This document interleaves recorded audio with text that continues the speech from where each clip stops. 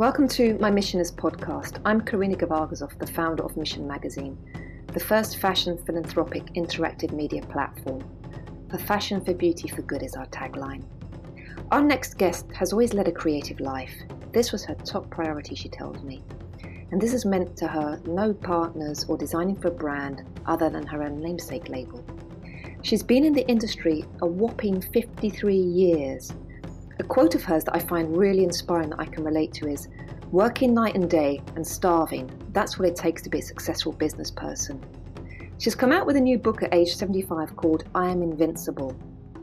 We talk about 50 being the most exciting year of discovery and growth, and not getting aged out.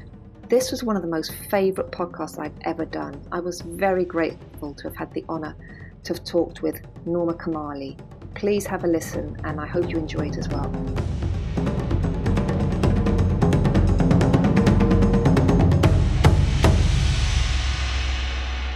I discovered your collection when I used to be a stylist before I started Mission, and I cut my teeth at W. Oh my Women's Wear Daily about 20 odd years ago. Oh my goodness!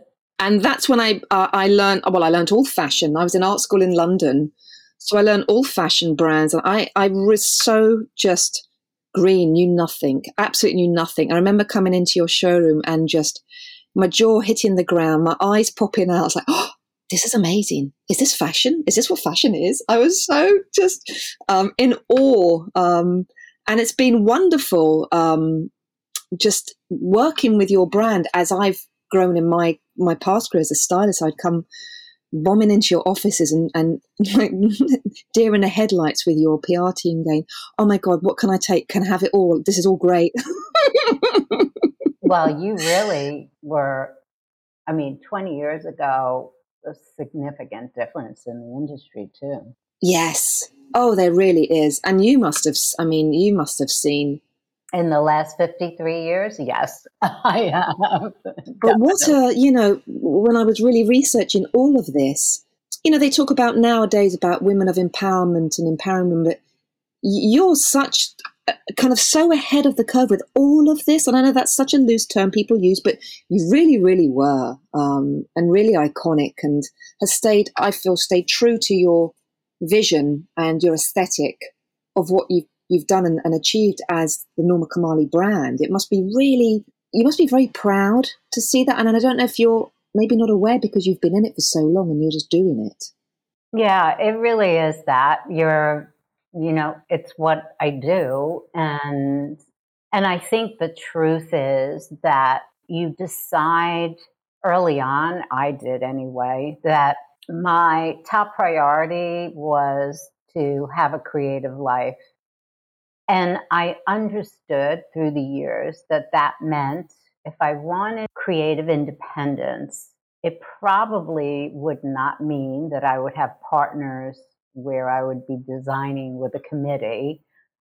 It probably meant that I wouldn't be the richest designer in the world or the most famous. And that's never been a priority for me. The priority was I have to have a creative life. And so what it did, unknowing, what it did was by sticking to my belief system, I've seen a lot of designers come and go. And again, many of them have been incredibly famous, and some incredibly wealthy as a result.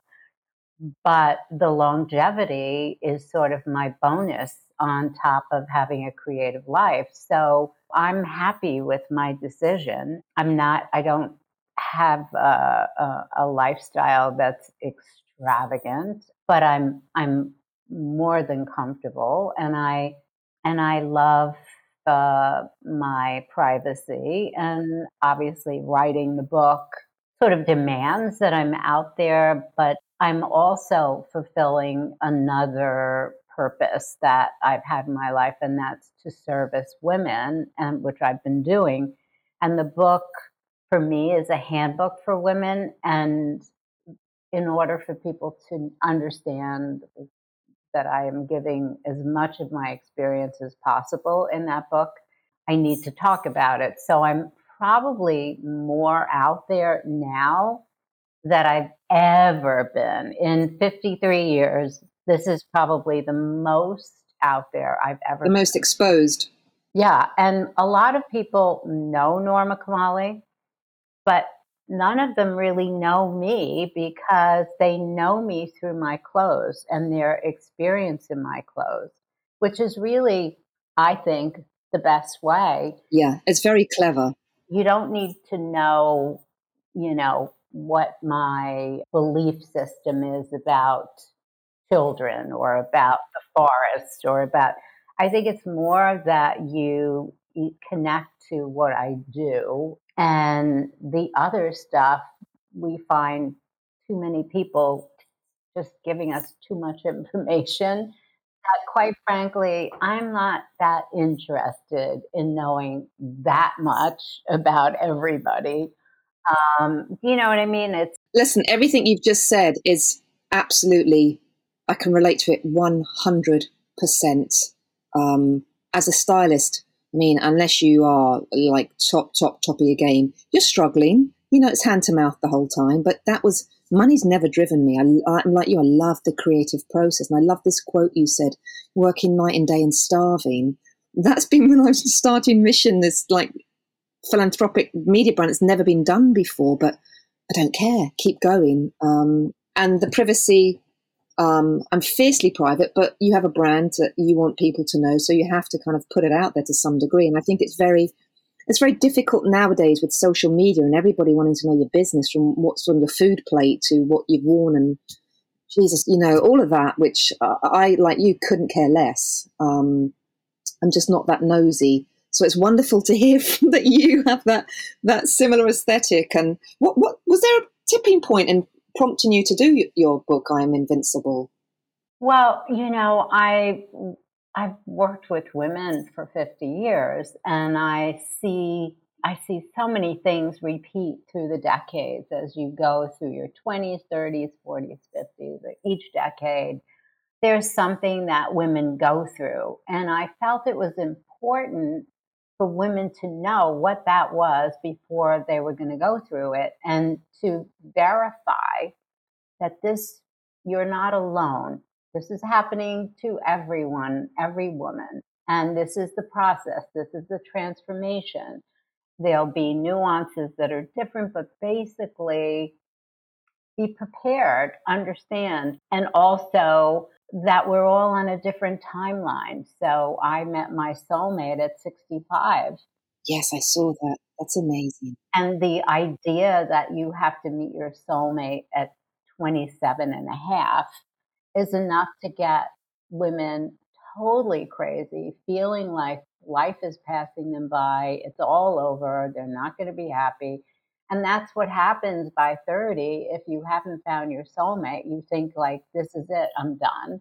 And that's ridiculous. So, on the other hand, while we experience so much the same, we all have a different calendar. We all have a different map of when things are going to happen. And I think the ultimate sort of conclusion the book brings together is that the way to get through the decades and the way to get through these transformations and experiences is living a healthy lifestyle with sleep, diet, exercise as, the premise of how to achieve that. And by living a healthy lifestyle, you're also practicing self love. And if you really love yourself, and not in a narcissistic way, if you love yourself, you will attract people to you who will love you. If you hate yourself and you do things that are not good for you, you become like there's a group of people out there, and we know who they are because we've all dated them. They're like we're like a magnet for the people who like to prey on weakness, on vulnerability. And so we don't want those people. But if we love ourselves, you attract that to you. Also attract opportunities, not just people. You attract good friends, you attract opportunities, you attract the love you deserve. And that's what we want. And so it's not just one concept and one idea. It has lots of things going on, and I include all of it in the book because I really want people to understand that the solution is simple. It's very simple. It doesn't cost anything. You don't have to sign up for anything. You can start it right away. And self love is ultimately the answer. And how you manifest that is pretty easy. And I put in simple solutions. Start now for this. If you're having issues with sleep, try this. If you're having issues with your relationships with food, try this. If you can't afford to go to a gym, well, go run up and down a flight of stairs a couple of times, or try, you want your heart to go pounding out of your chest and you want a good workout, try stairs. That'll do it no matter how much you work out. I don't know. I work out every day. Amazing. And my office is on the top floor of my building. And when I walk up, it's like, what's wrong? How many times do I have to walk up these stairs and still feel like my heart is pounding out of my chest? Well, but that's good because we're exercising, we're moving. And it should be empowering, because when you look in the mirror, when a woman feels good about herself, when her mind is clear, her body's in good shape, her hair, everything's like together. I mean, that day is the day that you're invincible, which is the name of my book. And I'm not invincible every day. I'd like to make sure everybody understands that. But those days when we are so amazing. We get so much done, and it shows you that self-esteem is an extraordinary asset, and that the way you acquire that asset is to take care of yourself. That's it. It's so powerful. Yeah, and there's no money involved. None involved at all. In fact, the money you spend on food, quite frankly, we eat more food than we need. If you eat better food, better quality food, and less of it, and you're not spending any more money than you have already, that's all you need. So all of this is accessible. There's no excuse except that you need to change the mindset about self-love. Do you find that putting all this information in the book could have only happened at the age that you are, because you've had all this experience with this? And do you feel that people, maybe other women, pay attention? It's because of your age that you've had these experiences that, like, you wouldn't get this response perhaps from someone that had written a book in their 30s saying I'm invincible, because they've not had those life experiences and might not look as bloody incredible as you do at your age. I mean, you look remarkable.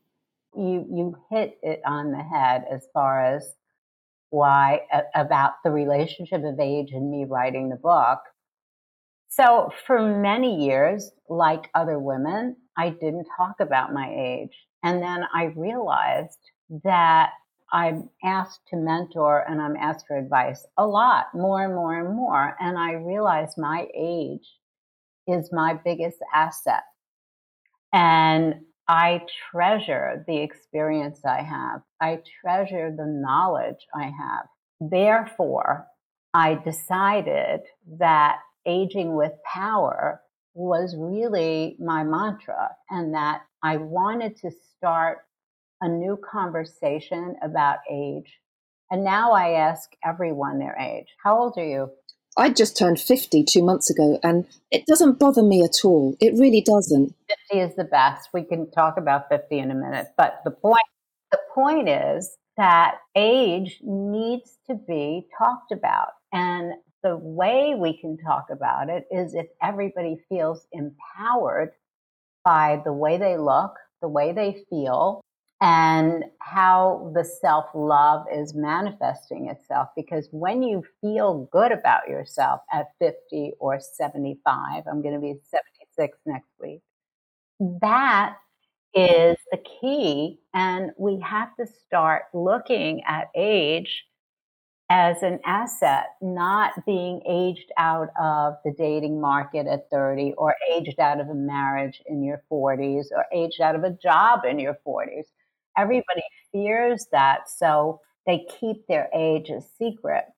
And better understanding of the value of experience and the value of longevity and the accumulation of knowledge in a healthy body with a healthy mind is a powerful, that's that's aging with power plus. And so I decided to write this book now so that I could talk about the decades and inspire women to start behaving in their best interest as early as possible so that aging with power just came naturally and can come naturally.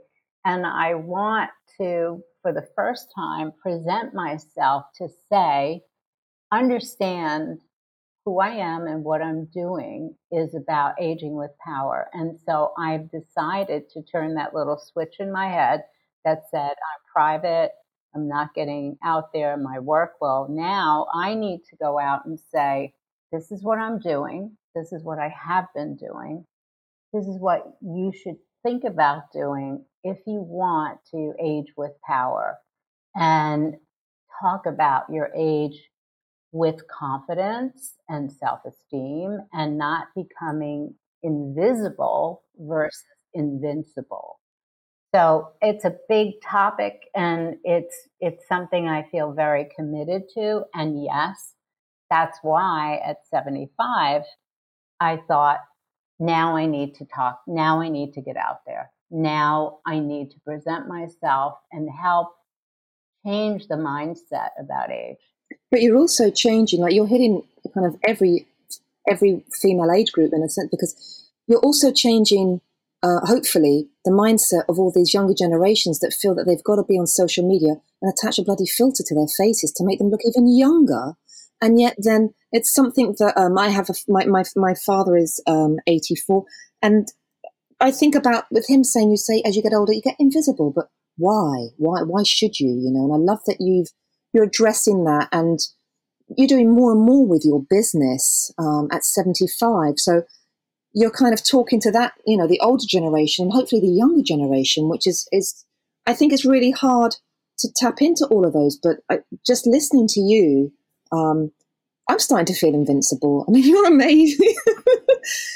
An interesting thing is because I'm talking on podcasts and to different groups that are in different decades. And so the 20 to 30 or the 25 to 35 are really the most interested in what I have to say.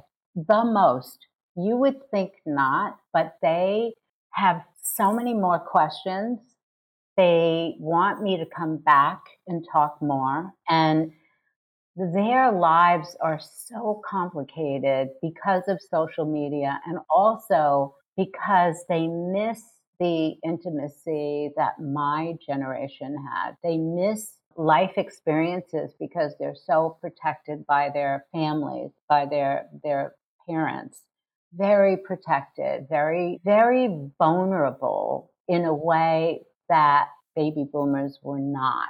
And I'm not saying baby boomers are the best generation at all, because it's not necessarily true, but the planet is also so much more toxic than it's ever been. So between the chemicals and the toxicity in social media, in everything, these people are really, really stressed. And the mental stress, mental health is a big issue for them. It's always an issue at that age. It's always an issue in the 18, 19, 20 especially. However, for them, it's extraordinary. And I really feel for them. And I remember when I was turning 20, my mother said, happy birthday, it's all downhill from here. And I felt that way. I started crying. I thought, I don't want to get old. That means I'm going to get old. And every generation still says that, still feels that way. So yes, they do feel like they're getting old. Their hair is turning gray faster than my generation's. They're in their early 30s, late 20s, and they have gray hair coming in. That's a big sign because when you have hair color loss, it's the kidneys, and the kidneys are a sign of aging and stress. And so when you see that, it tells you they're really under pressure that no other generation has experienced in that way. And so I really feel for them. On the age of 50, which to me is just the beginning of such a great period ahead. You really are, you've just gone through your the 40s and transition and menopause and all of that stuff. And as you see this door opening, and you've probably seen signs of it already, that there is a chance now for you for reinvention that will change the rest of your life. What you do now, all the decisions you make now are the open door to your future. And your future, if you think about a healthy lifestyle, is a lot of decades ahead, right? If you just think about it, I'm 25 years older than you are. So look at how much happens at 25, right? And so clearly what you dream for yourself and for anybody else is really meaningful. How you let go of the past, or how you let your skin shed like a snake sheds its skin, is meaningful as well. For me, I was living in an extraordinary home that I'd never purchased anything. I worked hard, I was struggling, and then I finally made some money, and my accountant said, "You need to buy something." And I was like, "Are you sure?" And he said, "Yes." So this incredible place opened up for me. It was part of the Woolworth estate. And as a kid, I used to pass by when I would go to the museum and think, who lives in these extraordinary places? And a fluke, there you go, this place became available. My God. And I restored it, and I really beautiful collection of antiques and things. And sorry. And so I I ended up making furniture, everything, and it was spectacular. And I was sketching one day, and I looked around. I was sitting in this library that was beautiful, and I looked around and I thought, this is so beautiful. I am living in such an extraordinary place. And I thought, if I stay in all of this beauty that is existing around me, I will not have a new idea ever again. Oh, interesting. Wow. And at that moment, I decided to auction everything. And so I had an auction at Christie's. I donated lots of stuff as well. And then I decided I had a warehouse with 20,000 original samples and stuff, right? And I got rid of everything, everything. I went to India for my birthday, and I had a Brahmin priest do my chart, my birthday chart. And he said, "You're thinking about getting rid of your possessions and freeing yourself of your possessions.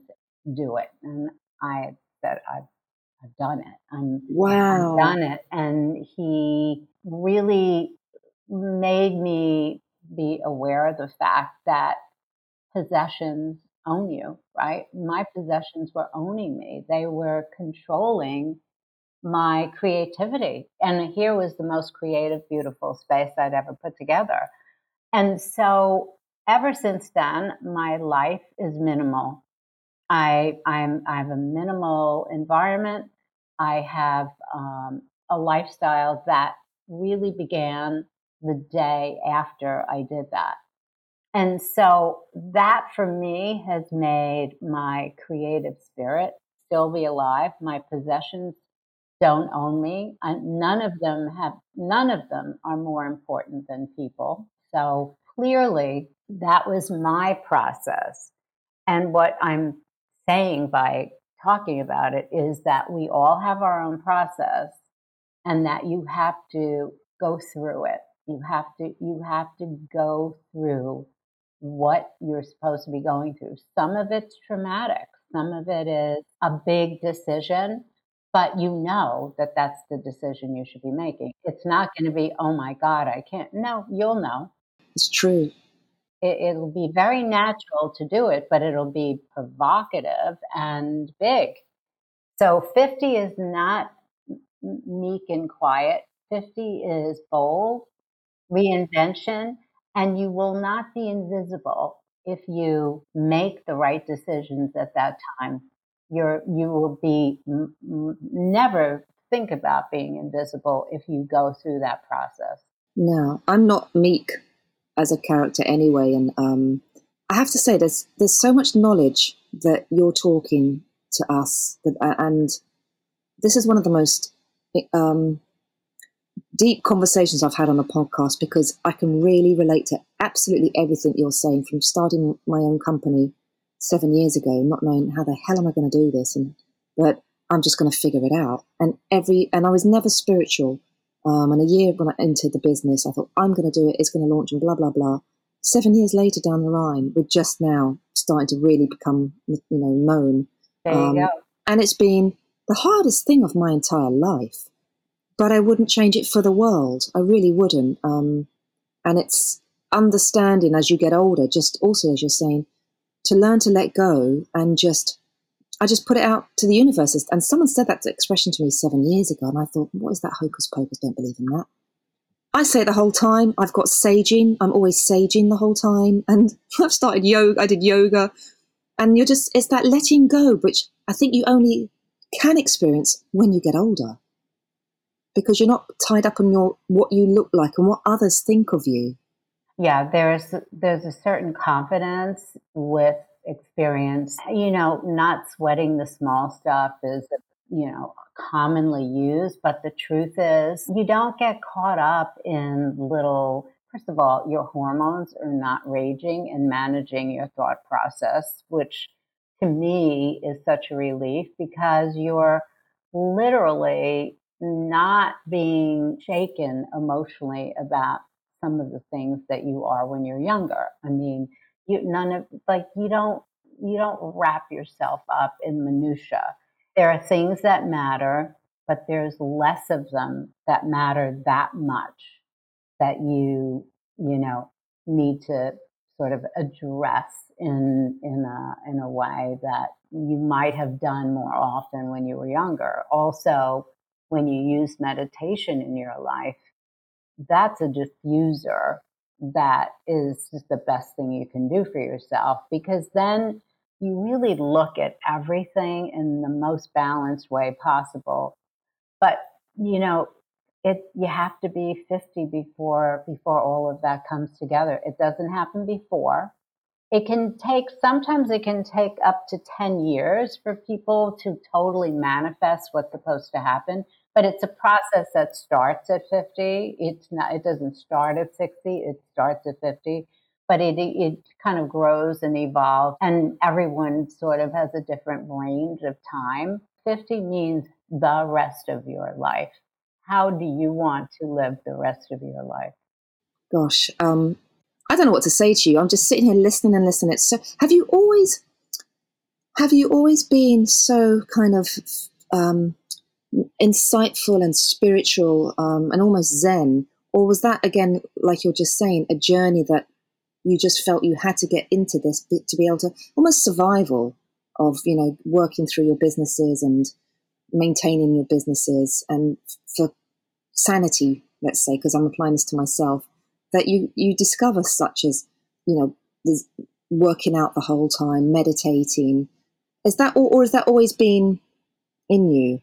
I think it's a process. It's part of the process of aging. It becomes more a part of who you are, I think, as you are wiser and older. But I I remember when it started to be a direction that I was going in, and it probably started around 1980, where I officially made a commitment in my mind. And then through the 80s, when so many of my friends, my two dearest friends, died of AIDS, I really wanted to deal with my grief, and I did it through trying to understand why their immune system was so compromised. And that's when I sought out people who were thinking about healthy lifestyle, and it was under so many other names, but and it was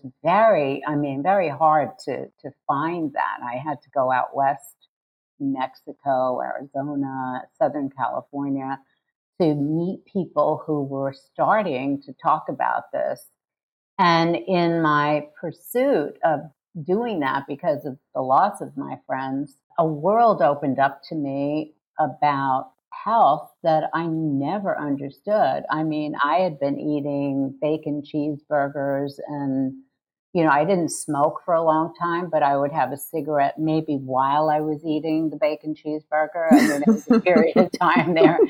But clearly, there's sort of, the universe does put you where you should be going. And so that's how I started thinking about this. I also early on had an intuitive feeling that alcohol was not good for me, that I didn't feel good and I never drank a lot, but whenever I would have a sip of wine or a beer, and I love Guinness Stout. I love the smell of it. I love the thickness of it. But if I have 4 sips, I sneeze and cough. I have an allergic reaction to it. So the universe for me has just said, alcohol is not for you. And I believe alcohol is not for a lot of people. And I think for women, especially through your 40s, and I personally think alcohol is not good for women, especially. And getting through your 40s with alcohol is almost a suicide mission, because not only of how your hormones are fluctuating, it only exacerbates it, but after that, it's very aging. It's sugar. It's sugar. Like, we know we shouldn't have sugar. So you're going to drink sugar? I mean, like, why sugar and alcohol together?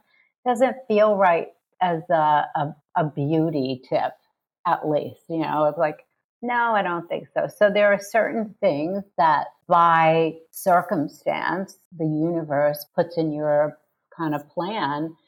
And so I think I started in 1980. I was really into it very early in my discoveries. And I only got smarter because I had great mentors who, Horst from Aveda, very good friend, dear friend, mentor, Andrew Weil, early proponent of healthy lifestyle. Meeting Dr. Low Dog, a Native American medicine woman who believed that the plants and the earth and what nature gives us is the best medicine, and all of that stuff. I mean, I'm from New York City. The New York City is like not in that zone. No, not at all. And especially back then. So I found my way because the universe sort of put me in that path. And I think we need to pay attention when the universe wants us to go in a direction and not fight it and just go with the flow. And it's amazing how much we can grow and learn through just feeling and you're feeling it, and you're feeling the intuitive sense of taking care of the space you're in, taking care of the body you're in, and how you're thinking about your life now. I want to go back on you talking about how you got rid of everything and donated everything and became very minimal. Would you say your collections are minimal? Because when I've gone into your showroom, there's such you've really edited like a tight edit, if I may say, which is fantastic. But it's different fabrics or leopard prints or blacks or golds or silvers, and kind of you've stayed on like true to your brand and your core designs. I feel since I've discovered Norma Kamali brand. Would you say that you're minimal? I think the word that probably better describes it is timeless. Is probably the best definition. That if you bought something in 1973, you could probably still wear it today. The sleeping bag coat is a great example, and that they're easy care and simple in taking care of them. So there's a minimal sustainable quality about something you can have a long time and that is easy to take care of. And so that's a very modern concept, but it's really the best definition of my clothes. So it doesn't mean that all of my clothes are monochromatic and that, but no matter what the style is, you could probably wear it forever if you stay the same size. And that you should be comfortable in it, and that you should never have to dry clean it or continue to support it. It should be there for you and easy to take care of. How did your sleeping bag idea come? I mean, that's just such an iconic piece of yours. Well, in the early 70s, we, we were all flower children and camping and doing all of that. So we would go upstate to the Delaware River where they have canoeing and rapids and all of that. And we would camp, a whole bunch of us. And, it was a different time where we interacted with each other. We didn't have social media. We didn't have technology. And so we would all pile in our VW vans and we would bring our tents and food and all kinds of stuff. And maybe, sometimes 20 of us go camping together. And we all had our sleeping bag for sure. And so in the middle of the night, one night, I remember it was a really cold night and I had to go to the bathroom. And I remember contemplating getting out of the tent and getting out of my sleeping bag. And I thought to myself, I'm not getting out of my sleeping bag. I'm putting it over my shoulders. And as I was doing that and walking, I thought, I am putting sleeves on this when I get back to the city. And so I did. And I took my sleeping bag and I made a coat out of it right away. And so that was the first one. And basically, the design of it is still part of our core collection of sleeping bag coats. And I think when clothes function, when they're, the sleeping bag coat is a commodity of sorts because it serves a purpose, right? What is the purpose? It keeps you warm. And at sometimes in some different decades, people say, oh my God, it's so big. It's like the Michelin Man. And other times people would say, oh my God, the style is fabulous. It's so great, great, great.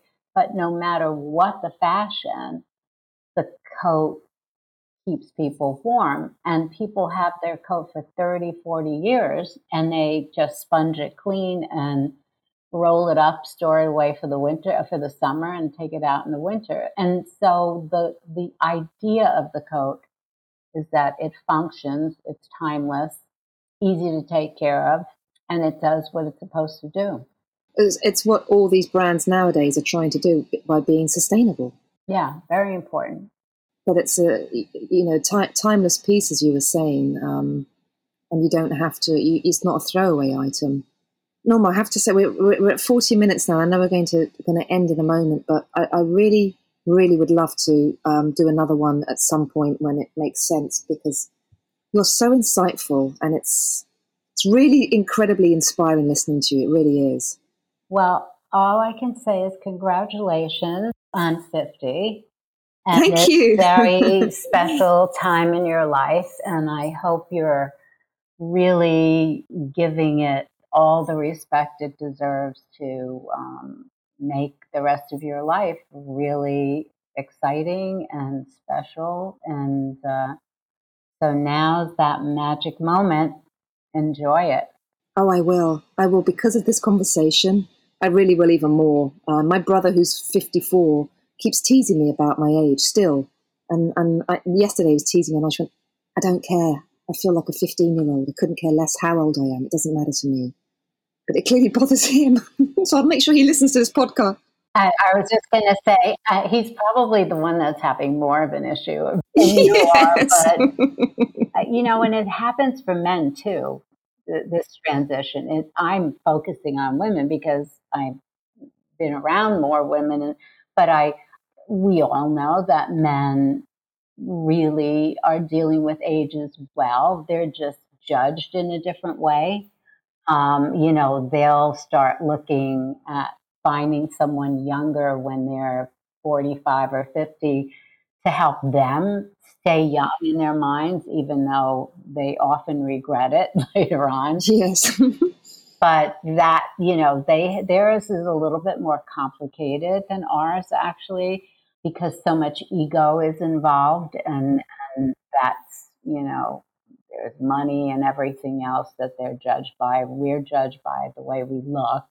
So it's difficult for them too.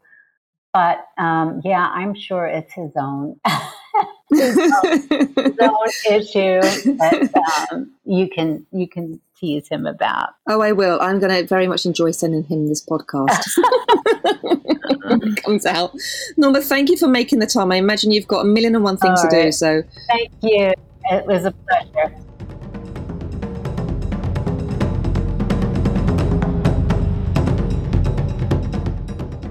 I hope you really enjoyed that last podcast with Norma and that you'll get her book, I'm Invincible. She made me want to hear more from her. Our next guest is a relative of mine, but someone I've not met yet or really conversed much with, sadly, and she's in Australia. But she is someone I wanted to do this podcast with for a while. She's inspired me by turning her life around when, as a teenager, she was faced with the horrendous tragedy of losing her brother through bullying. She went on to create a wellness program by educating herself and learn about nutrition and the science behind a healthy body. Please tune in to our next guest, Annabelle Della, the founder of Yamoa Wellness. Thank you so much. Take care, everybody.